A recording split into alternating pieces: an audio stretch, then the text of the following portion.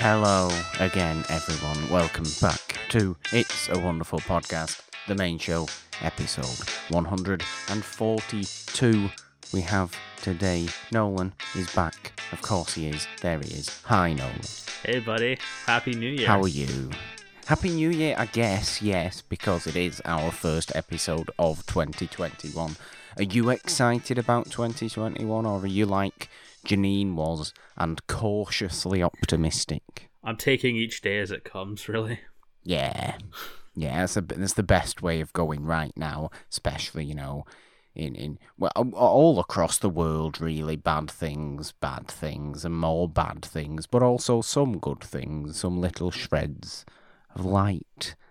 Is this movie perhaps a little shred of light in the darkness? No, not really. I mean, it tries to be at some points, but then just, kicks you while you're down.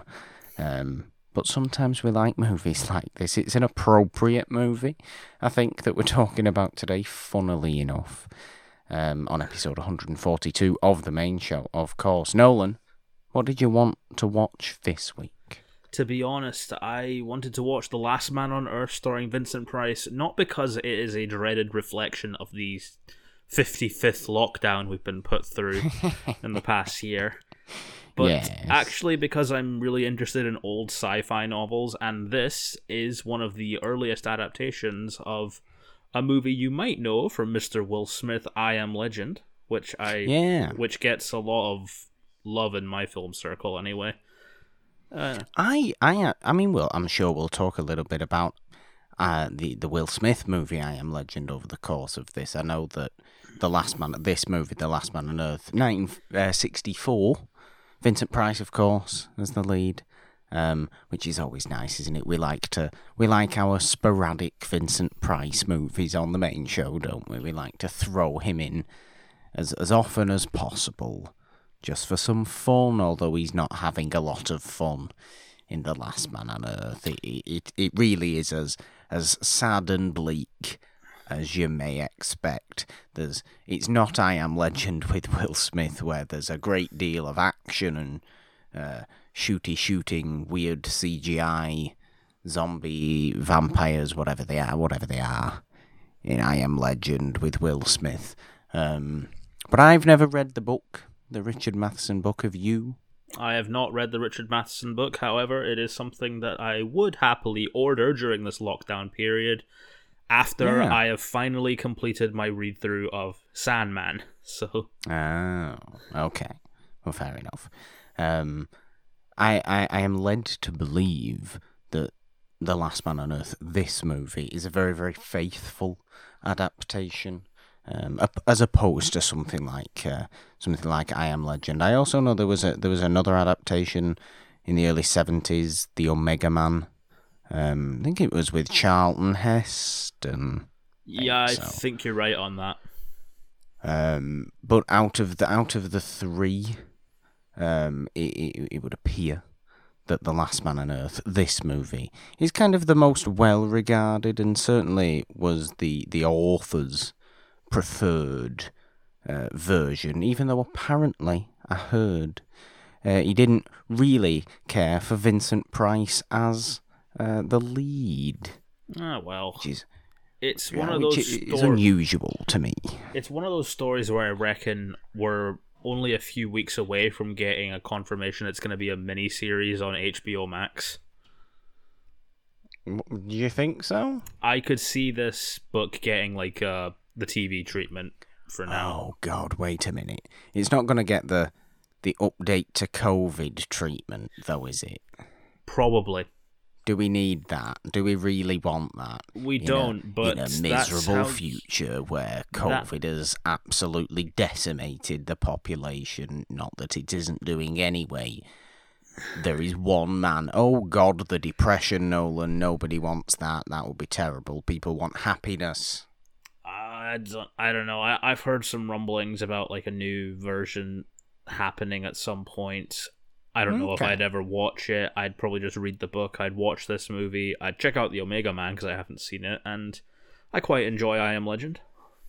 Are we not talking about the comedy series starring Will Forte, The Last Man on Earth? Oh no. No, That's a that is whole completely different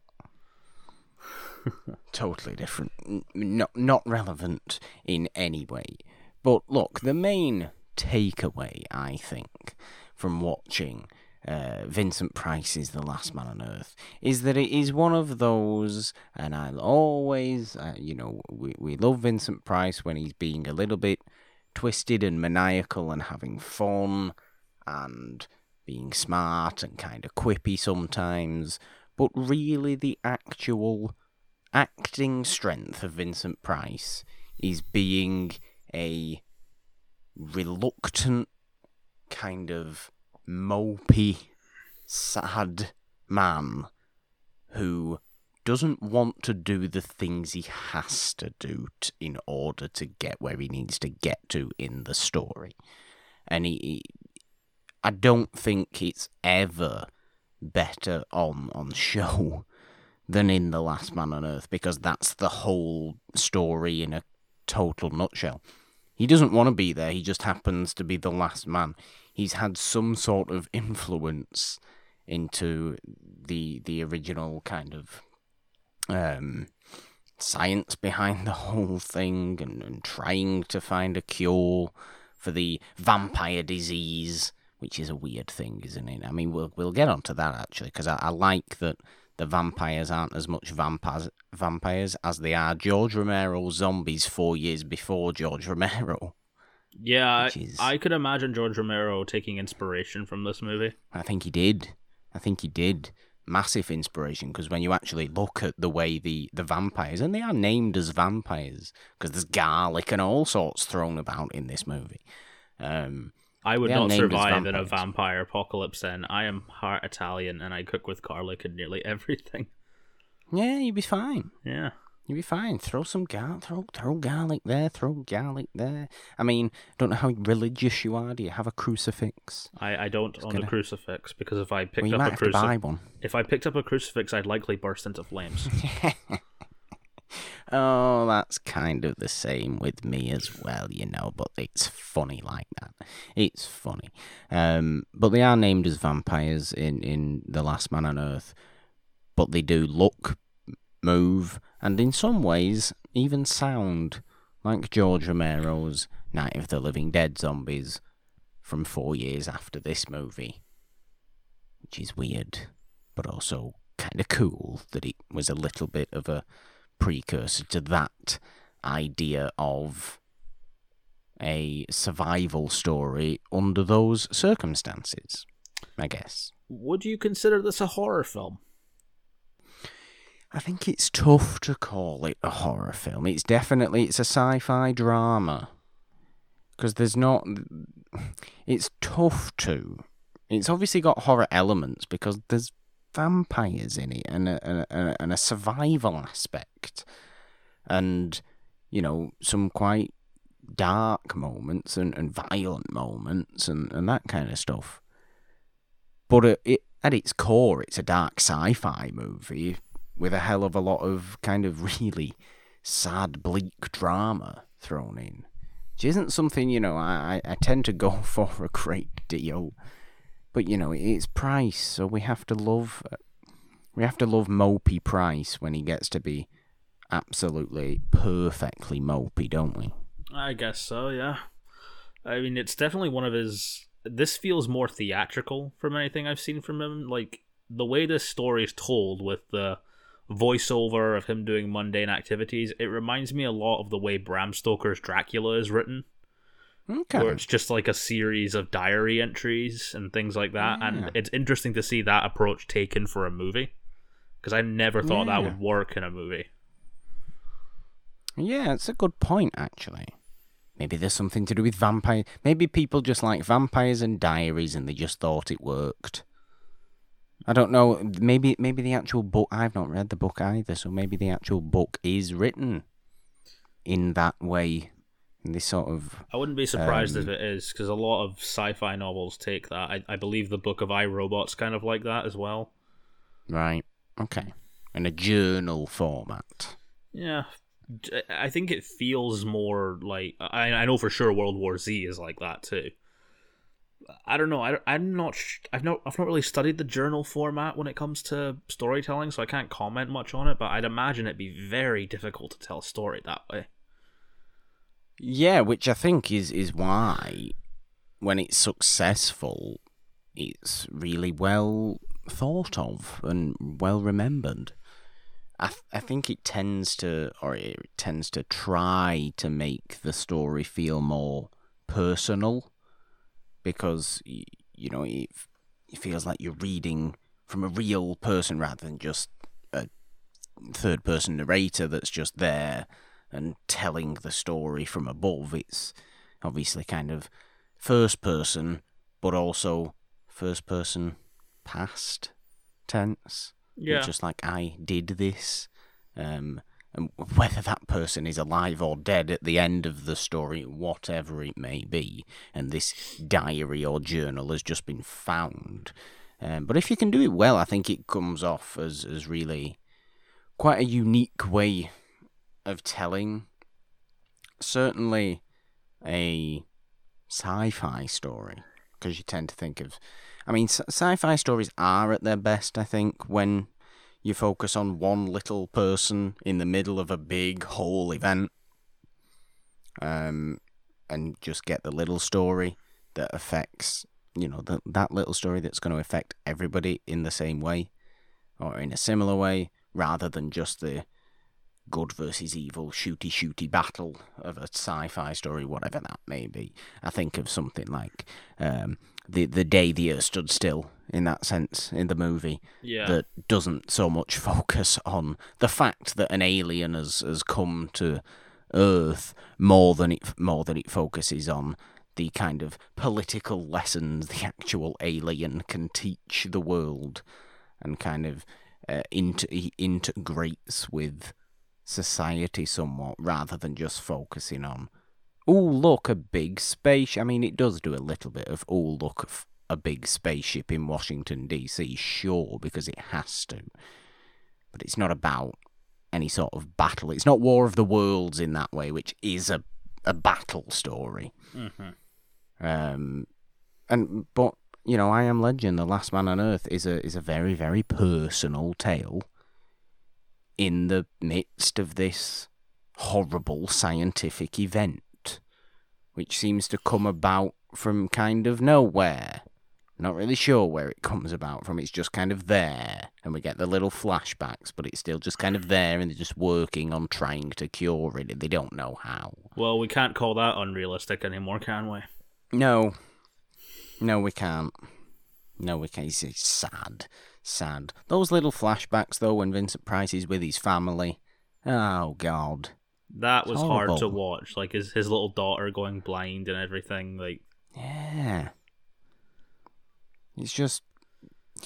That's almost the most horror movie feeling parts of this movie for me, is when it's stuff like that and you're kind of watching the plague, as it were, start to take effect on Vincent Price's family and people that he knows, people that he loves, and just watching him try and have to deal with it as a scientist who's trying to work on getting a cure out there for people. You can see why 3 years down the line that this movie is actually set, why he becomes kind of the very straightforward man that he is at this point, because he's just like, if I see a vampire and they are in my vicinity, they can be outside. He doesn't care that they're outside the house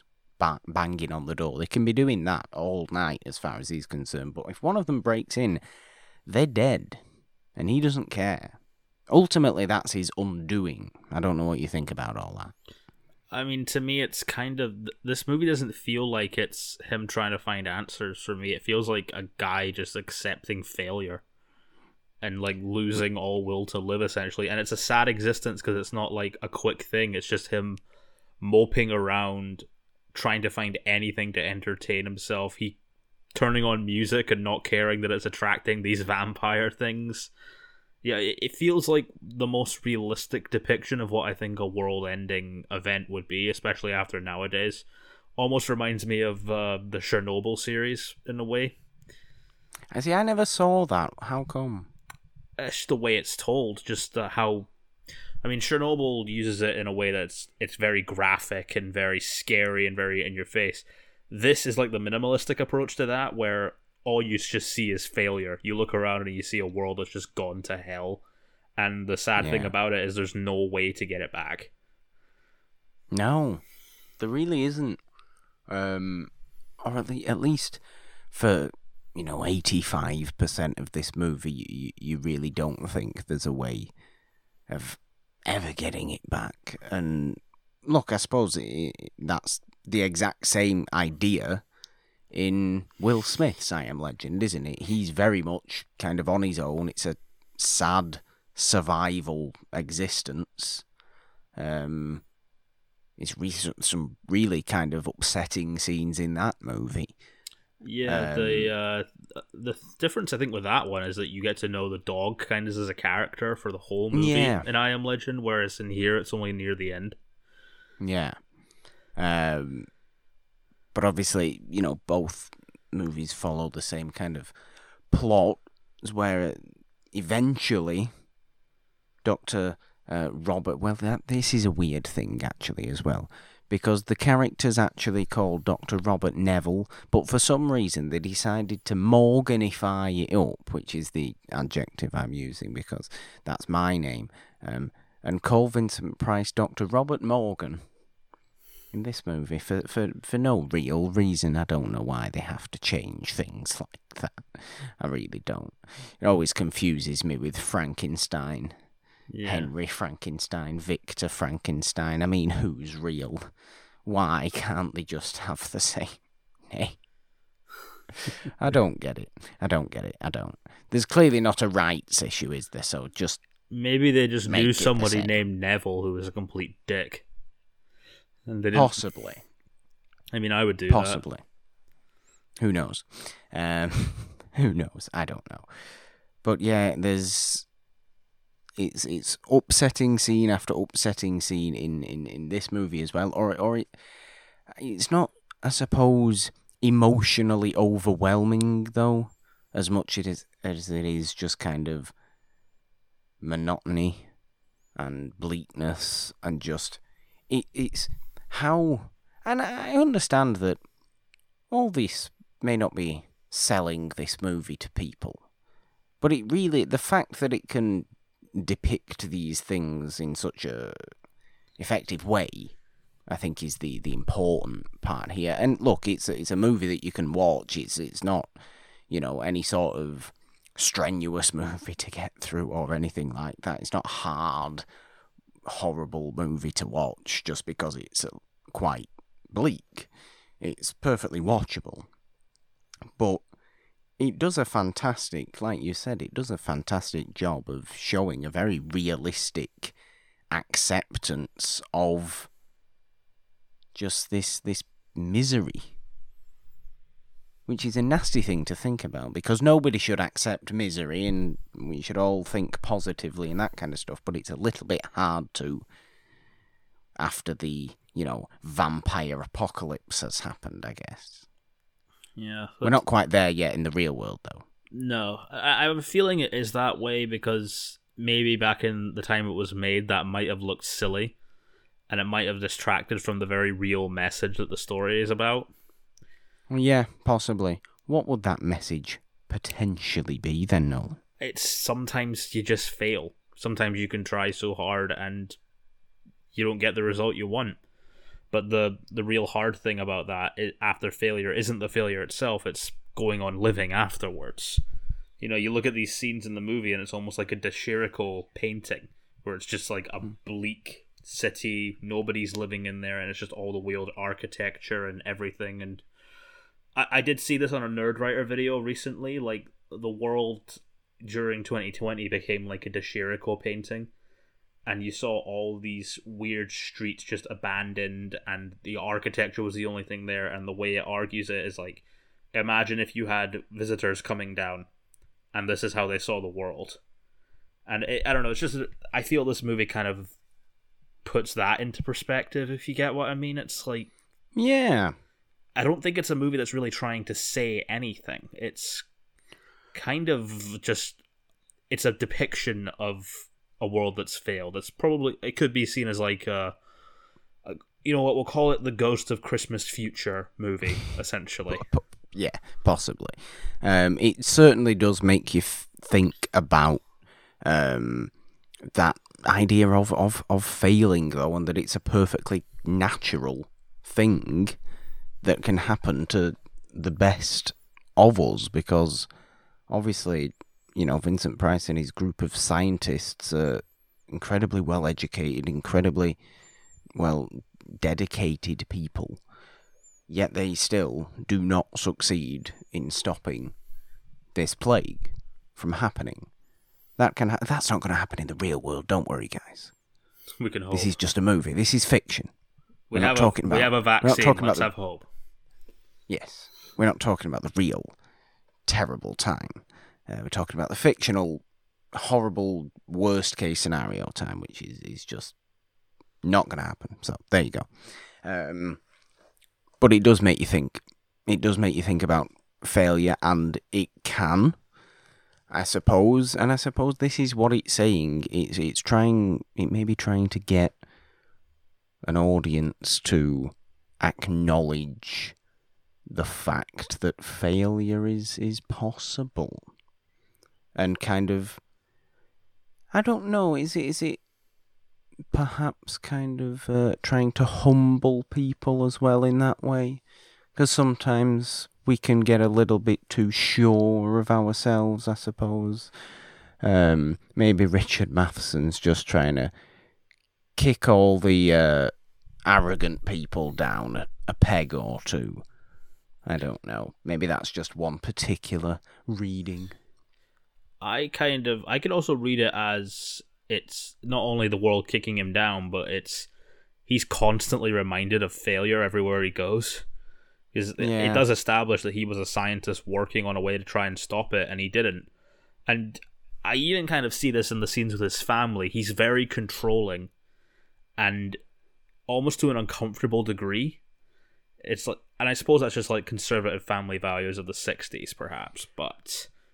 Well, I mean, possibly it is, or perhaps it is just the character himself is just that kind of... because he's obviously such a successful scientist, he comes to have that kind of inner belief in himself. And it's not to say that you can't have that belief, because you've earned that belief, and, you know, you are a human being, you are wonderful at the base level, whoever you are. You should believe in yourself.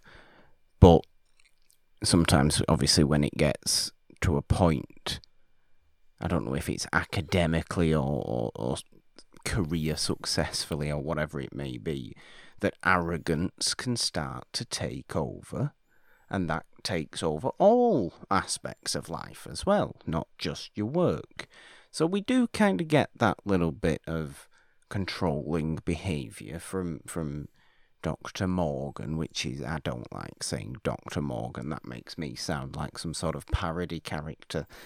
I mean, you have got that Greg House look going on right now. Do you think so? Yeah. I don't know if that as a TV show, Dr. Morgan would ever, work. I mean, what would it even be? Would it be me as like an actual medical doctor? Would it be just me being silly, pretending to be a doctor in various scenarios? But then that would get dark pretty quickly when I wasn't able to help ill people. I don't know. I've not thought this through. It's like a student paramedic. You could try and save somebody's life. But dear. Let me go through. I might be able to do something. You're just kicking a dying man in the chest. It's horrible. It's horrible. If played right, it could be really funny, but I've got no way of playing that right at the moment. And I can just think about misery and the last man on Earth being miserable, because it really is. I mean, look, it's not the Vincent Price movie that I go back and watch all the damn time. It's not, but it's not really one I can see myself rewatching either. I mean, no, but I think it does have plenty of merits, because no, if you take yourself out of the fact that it is literally Bleakness the movie. Bleakness, that's colon as well. That's Bleakness colon the movie. You know, like Superman colon the movie. Mm-hmm. Bleakness the movie. If you take, yourself from the fact that it is that, it's a really, really watchable movie. That shows Vincent Price doing what he does to the best of his abilities. Or doing what he does best to the best of his abilities, because he is best when he is emotionally drained and reluctant and mopey and just manages to get through the day. And to an extent, you can think about all the darkness and sadness that's in there, but the fact that Vincent Price carries on, read it this way, the fact that he's carrying on, that's an incredibly strong will. And that is determination that we should all have in the face of absolute, abject awfulness.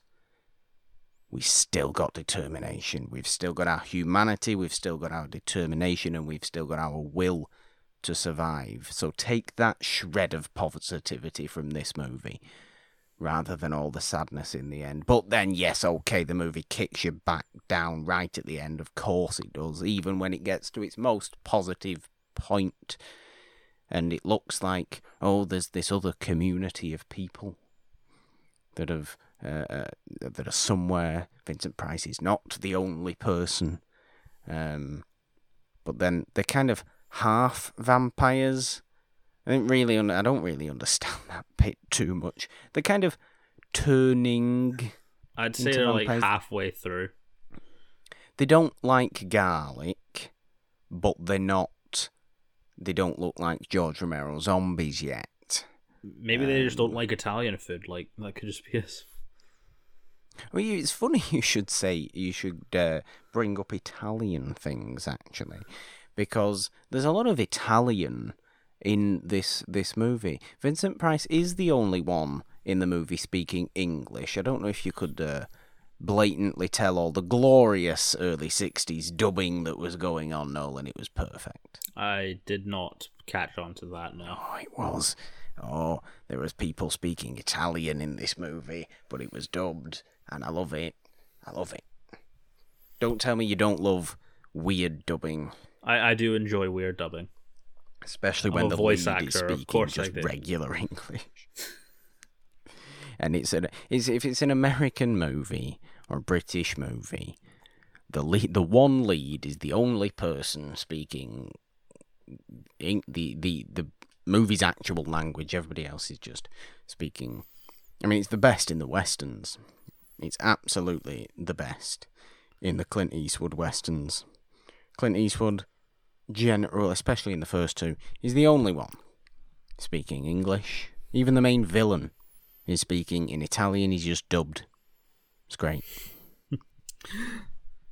Well, I should talk about the ending a little bit. Please do. I mean, in the Will Smith I Am Legend, the dog Sam kind of becomes like a character throughout the movie, and you really feel that death at the end when he has to kill him. Here, it's not that it's not as built up as much, but I feel showing that thing with his daughter and then sort of him finding a kindred spirit and looking after a dog, you can see it looked almost like he was reminded of what being a dad was like. You know, he's walking around with the dog being like, oh, you're all clean and everything. Kind of like, I don't know, if you were like bathing your newborn kid or something. And the dog in this one, I mean, I don't hate the dog in I Am Legend, but the dog in this one just looks a lot more pleasant. Was it maybe because he wasn't a violent dog eating up a load of weird CGI zombie vampires? Might be. I mean, I love German Shepherd dogs and those kind of dogs. I like any dogs, but this dog felt more like it didn't feel like they were thinking what kind of dog would be here. This felt like someone just brought their pet into work. It possibly did. I like that though. I think he does. He does find a kind of odd fatherly bond, and you get it's in Will Smith's I Am Legend. It's kind of more of a friendship. Yeah, it's like as a man's kinship. Best friend thing. But it is definitely a kind of fatherly, I'm going to take care of you situation in this movie. It really is. I do like that. But what about the very end though, Nolan?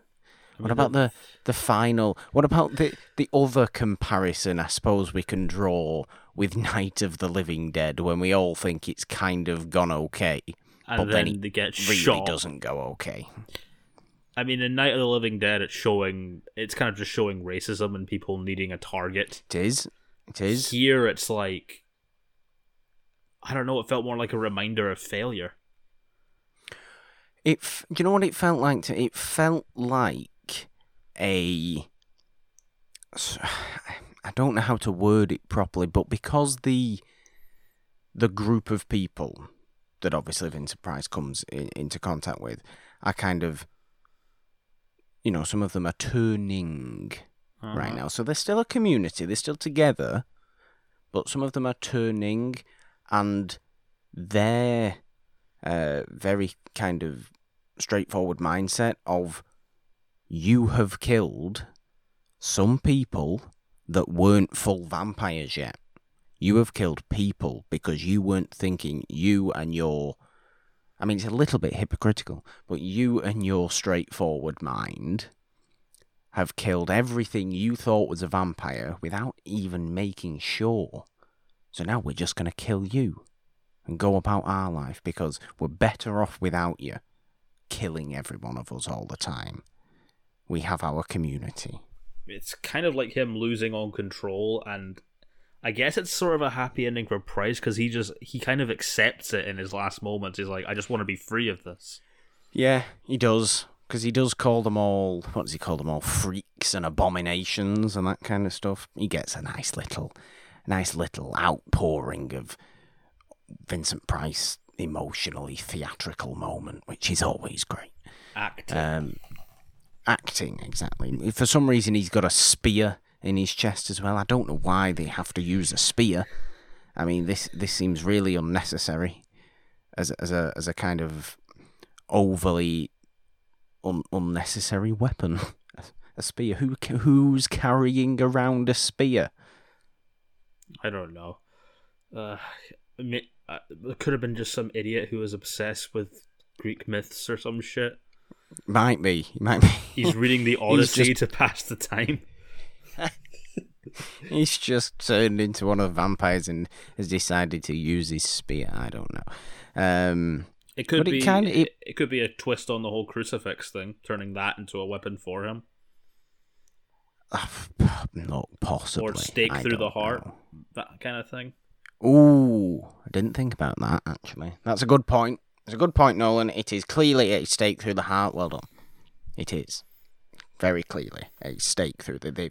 They have done unto Vincent Price as Vincent Price did unto them, and it is revenge on their part. It really is. That's how the movie ends. It ends in a vengeful way for the people you at one time thought were going to make this a happy ending. But it isn't. It's not. It's an ending like Night of the Living Dead, where the protagonist, you think they're okay, and then they shoot themselves in the foot, but they don't really shoot themselves in the foot. Other people do it instead. I guess it's the movie's happiness shoots itself in the foot. There you go. I guess when you look at it, nobody really wants to be considered the last man on Earth. No, it's a terrible thing to be. Yeah, as much as all the fucking introvert memes have come about because of COVID, I don't think anyone really likes being purely alone. No. Look, I Even think you. a lot of the time that kind of introverted stuff is more of a joke, because nobody would actually want to be in this situation. It would be a very, very miserable existence. And like we've said before, it would take an incredible amount of willpower just to see every day through. And we get that right from the start of this movie. Just the sheer dedication to survive from Vincent Price. It's impressive. But no, you're right. Nobody wants to be like that. Yeah. So this movie is a whole thing about being the last man on Earth, being alone and being able to do whatever you want is not the utopia you think it is. No, it isn't. It really isn't. And I don't know. I want to know what you think became of the community of people who killed Dr. Robert Morgan. Do you think they just all turned and became a vampire town instead? I think it probably went somewhat like The Walking Dead, where some of them turned on each other, some of them died, some of them are still living, and some of them just want to die.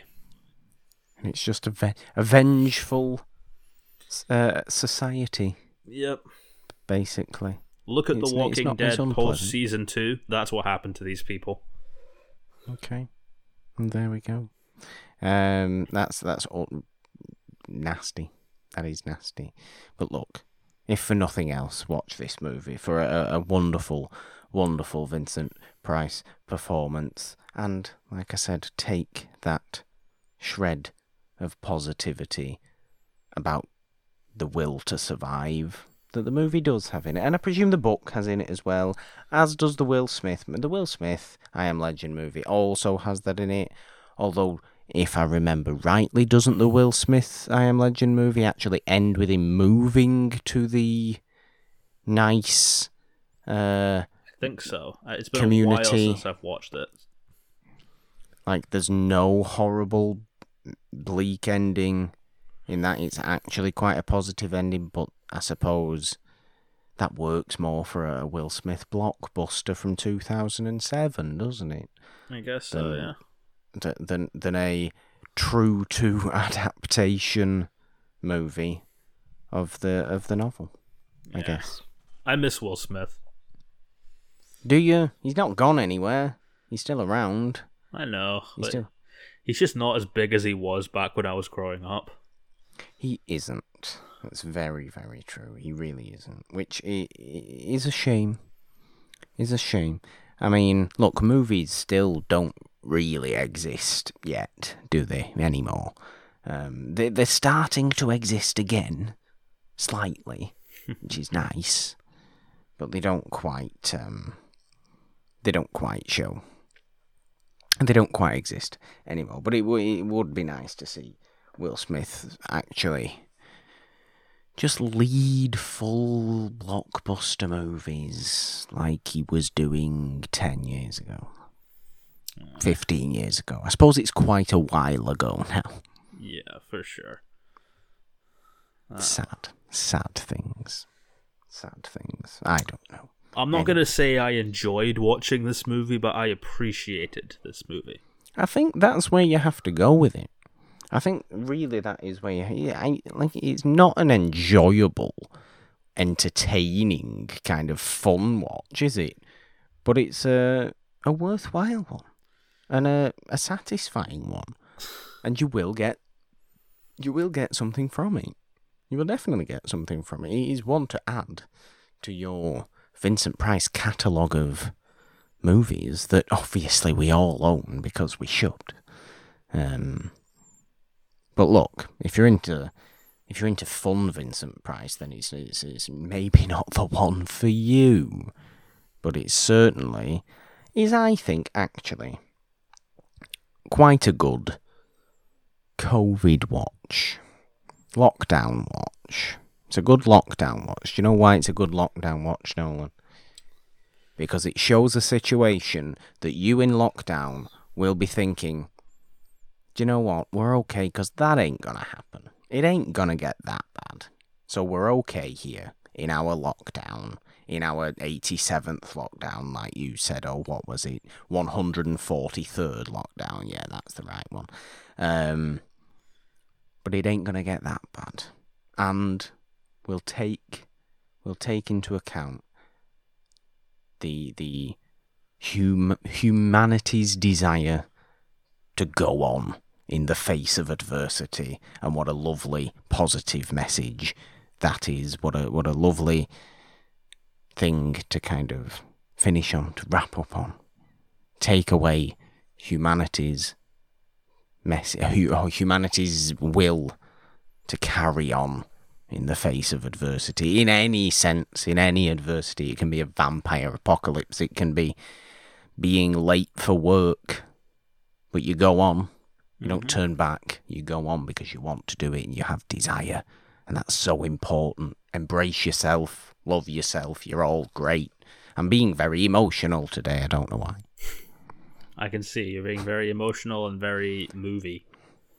Very theatrical. You said theatrical before. Vincent Price always gets me theatrical, Nolan. What are you doing to me? Exactly.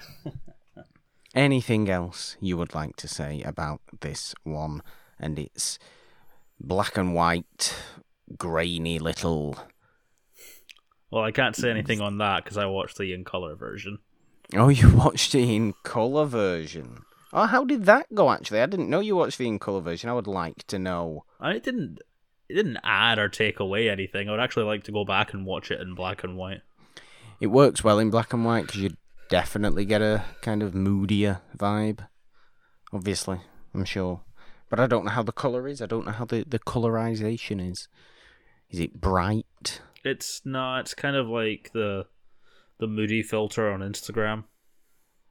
Oh, is it weirdly colorized? Is it like, it's not like the House on Haunted Hill colorization, is it? That It just kind of brightens like everything up and it looks terrible. Oh God, Nolan, go and watch the black and white version for God's sake. I probably will. Do you know what is a nice little bit of movie trivia to wrap up this little discussion on The Last Man on Earth, Nolan? What is it? Is that this movie was originally supposed to be produced by Hammer in the UK, directed by Fritz Lang, of all wacky people. That would have been a very different movie. It would have been a very different movie. I obviously think it would have been a little bit more of a creatively interesting movie, because Fritz Lang was a very, very creative filmmaker. But then, if it's Hammer in there, it's probably going to be gorier. There's not too much gore, fortunately. Nah. You kind of... You miss a little bit of that.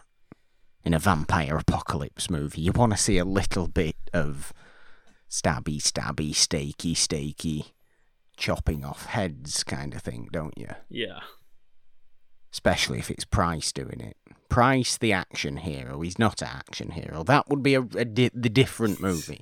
Richard Matheson would not have liked that movie. He liked this movie. Although if Vincent Price, I think if he was in an action movie like When They Got Big, he would have been one of the bad guys. He would have been like Hans Gruber. Oh, definitely. I don't think there's any question about that. I really don't. But are we calling it there, Nolan? Are we going to talk about some wacky, nice, positive things to end the episode? I suppose we can, because I've got some wacky, nice, positive Good. thing I'm very looking forward to coming out next week. What's that, then? I mean, you remember how peaceful that the internet was because there was no MCU movies and no DC movies coming out in the last year? Yeah. Well, then a DC movie came out a couple of weeks ago, and people got angry again. Don't know why. It seemed fun movie. I still haven't watched it yet, because I've not been able to go to the cinema, so shush. I liked Wonder Woman 1984 quite a lot, but I was talking about WandaVision. Yes. which looks weird and interesting, and I can't believe Marvel, of all people, are doing it. You do realise many people will hate it, don't you? But it will it's going to be one of these, you know full well it's going to be one of these situations where a lot of people will be very vocally against it, but it will low-key be the absolute best thing the MCU has done. Yeah, I've been doing my homework, reading a lot of Vision and Scarlet Witch comics. If you've not read Tom King's Vision, I highly recommend it. It's very good. I do. Yeah, I do believe it's quite a good comic book series, that one, actually. I have heard very good things about that. But I am excited for WandaVision myself, actually. It's, do you know what? It'll be quite nice to get back into the MCU again. Because it has been a long time. It's the long time we needed, though, I think. If this all came out last year as planned, it would have been like, for fuck's sake, you guys all just died a year ago. Yeah. You know I agree with you. With that. It has been the break we needed from something as absolutely overpowering in movie terms as the MCU. It really, really has. I think, I think WandaVision will be better for it. And I am looking forward to watching it very much. I'm sure I'll watch it quite quickly, unlike other things which I haven't watched quite quickly. I will, because I didn't even have to watch The Mandalorian to find out what happens in The Mandalorian. No, it was unfortunate.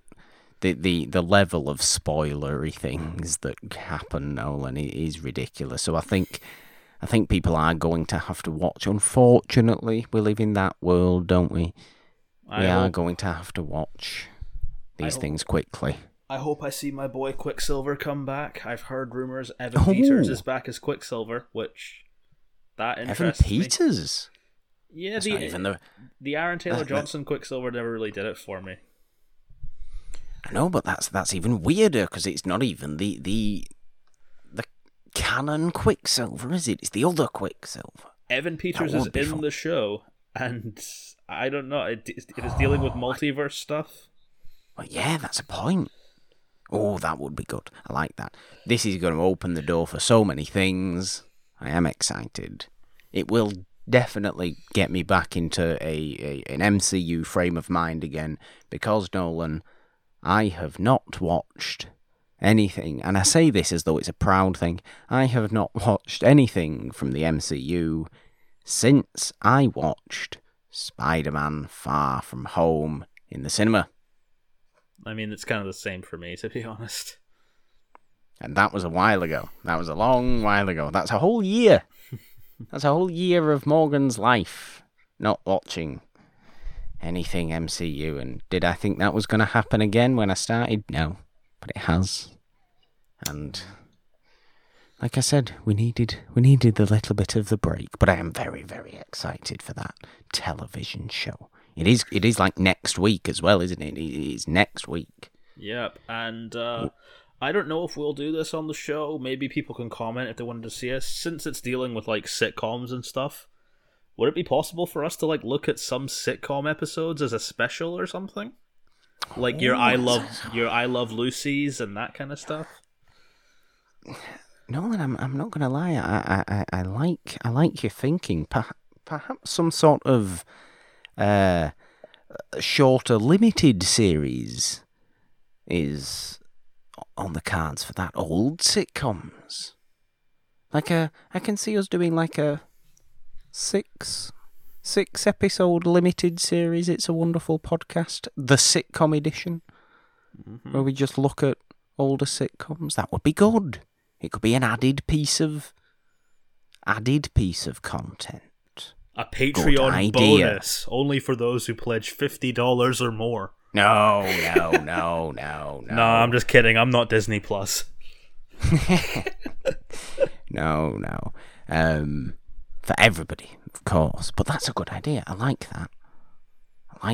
Because I do like old sitcoms as well. I've been looking for American sitcoms to watch I Love Lucy. So Yeah, but we could go that. We could go old British sitcoms. Get really weird with it. I'm into Be it. great. It's a good idea. Anything else we're excited for, though? Let me think. What else is? I Have you don't been know. watching anything cool? I've honestly spent the last 2 days watching House on Amazon Okay. because that show's Okay. weirdly rewatchable. Did you watch the Queen's Gambit Anya Taylor-Joy chess show yet? I did. I saw that last year. I thought it was very good. I Good. wasn't a big fan of how they used the black woman character at the end, but other than that, it was fine. I haven't seen that show yet, but people seem to like it. So It's good aside from the way they used that character. I would have liked that character to have done something a bit better than just that. Okay. But it's a very good show. I've been reading a lot of comics recently. Good, because I couldn't be less in a comic book frame of mind at the moment. So I'm glad you're kind of taking that side and doing it for the both of us. I'm discovering a lot of like Neil Gaiman comics, which are really good. Okay.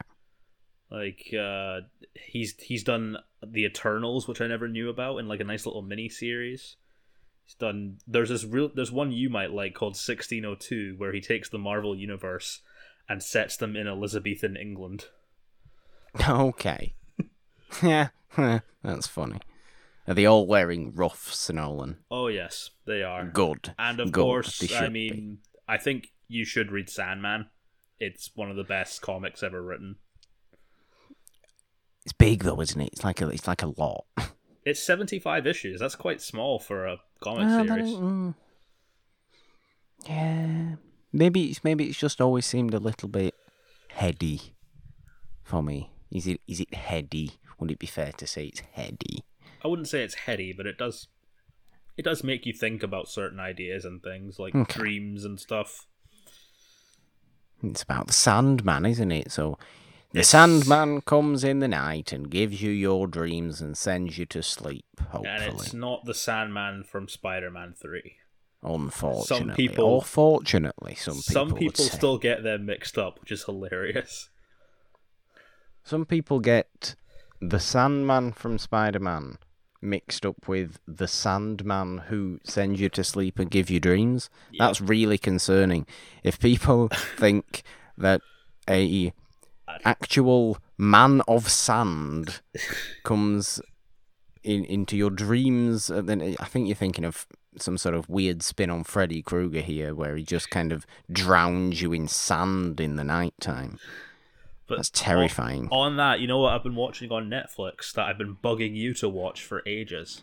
Well, it'll be something that I'm going to say, yes, well, I know you have, but... Well, it's not and then come up with an excuse. It's not Cobra Kai, no. Okay. But the Spectacular Spider-Man's finally come to Netflix. Yes, I'm going to say it. Yes, I know you have, but here's my excuse. I haven't really been... I have been watching other things. And time is limited. Because lockdown doesn't mean everybody stops doing things and working, does it? No, it doesn't. No, I am not one of those people. No, you're not. You're fighting a good fight out there. Hopefully. In the freezing cold weather. It is freezing cold. It is very cold. I've had to buy thermal tights to sleep. Oh, I do like wearing thermals though, Nolan. Do you not like wearing thermals? They're so comfy and cozy. Surprisingly, the thermal tights are quite comfortable. I thought they'd be very uncomfortable. You know, they're not a restrictive item of clothing. They have the necessary. But I can't go running yet because after what happened with my ankle last summer. We don't want that again. I'm not in any rush to go running on some black ice. No. I imagine it's even worse up in good old Scotland. It's foggy as fuck outside, so yes. Good. I like fog. Fog is scary. So I always like it when it's foggy because it reminds me of ghosts. And I like to think that ghosts are walking among us in the fog, much like the vampires walked among us in The Last Man on Earth.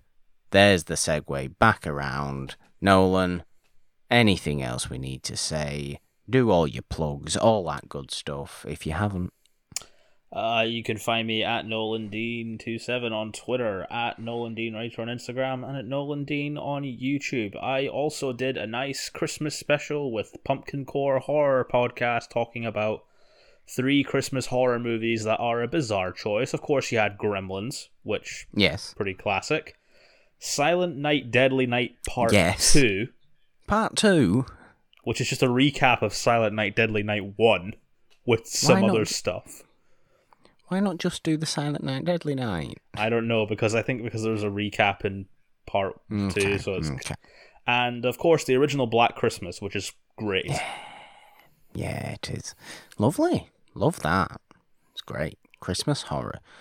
Nobody thinks too. People don't think enough about Christmas horror, and they should.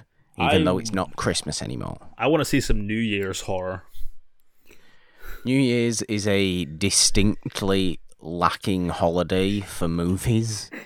There's barely anything. There's that one rip-off of Love Actually, and that's it.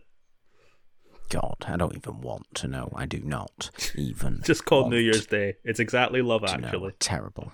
Terrible. I said I don't want to know, and you've told me. God damn it. Yeah, starring the girl from Glee. Even better.